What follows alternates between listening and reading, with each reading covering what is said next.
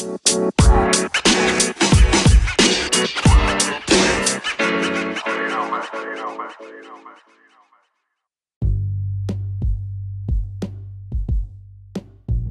listening to the podcasting project at Reach Incorporated.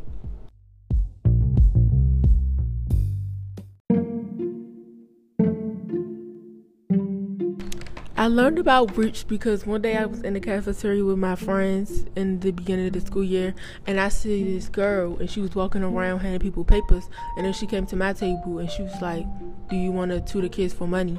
And I said yes, so she gave me a paper to sign. Why do you keep coming to Reach? Is it just the paycheck? No, if it was just for money, I wouldn't come because I want to do something that makes me happy, and I enjoy the kids, and all the adults are nice to me, and the other tutors are nice too.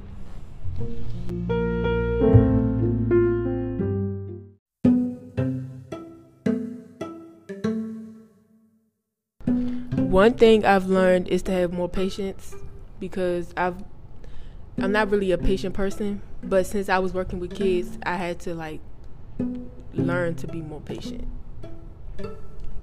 What is your best memory of mentoring a child at Reach? Well, at the school I tutor at, we usually have fun and also learn. But sometimes when we have fun, we just talk, we just say jokes about each other, me and the kids, and then yeah.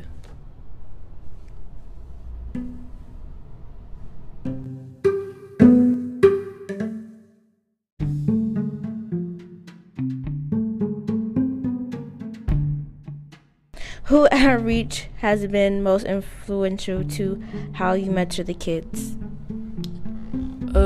Probably my friend Amari. She a tutor as well, and I like how she is very nice tone and very patient all the time with her kids. So I look to her. Do you like kids? Yes, and I like them because they're you could show them things. Okay, kids, they're not born with certain views on the world, so the way that you teach them is basically how they're going to see things. So if you teach them the right way, then you leading the new generation to success.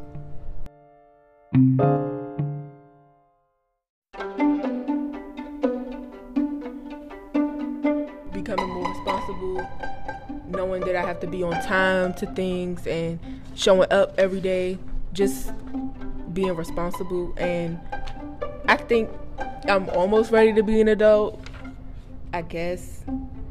And it has helped me with my transition because I'm learning things. It's helping me get new skills so that I can be prepared.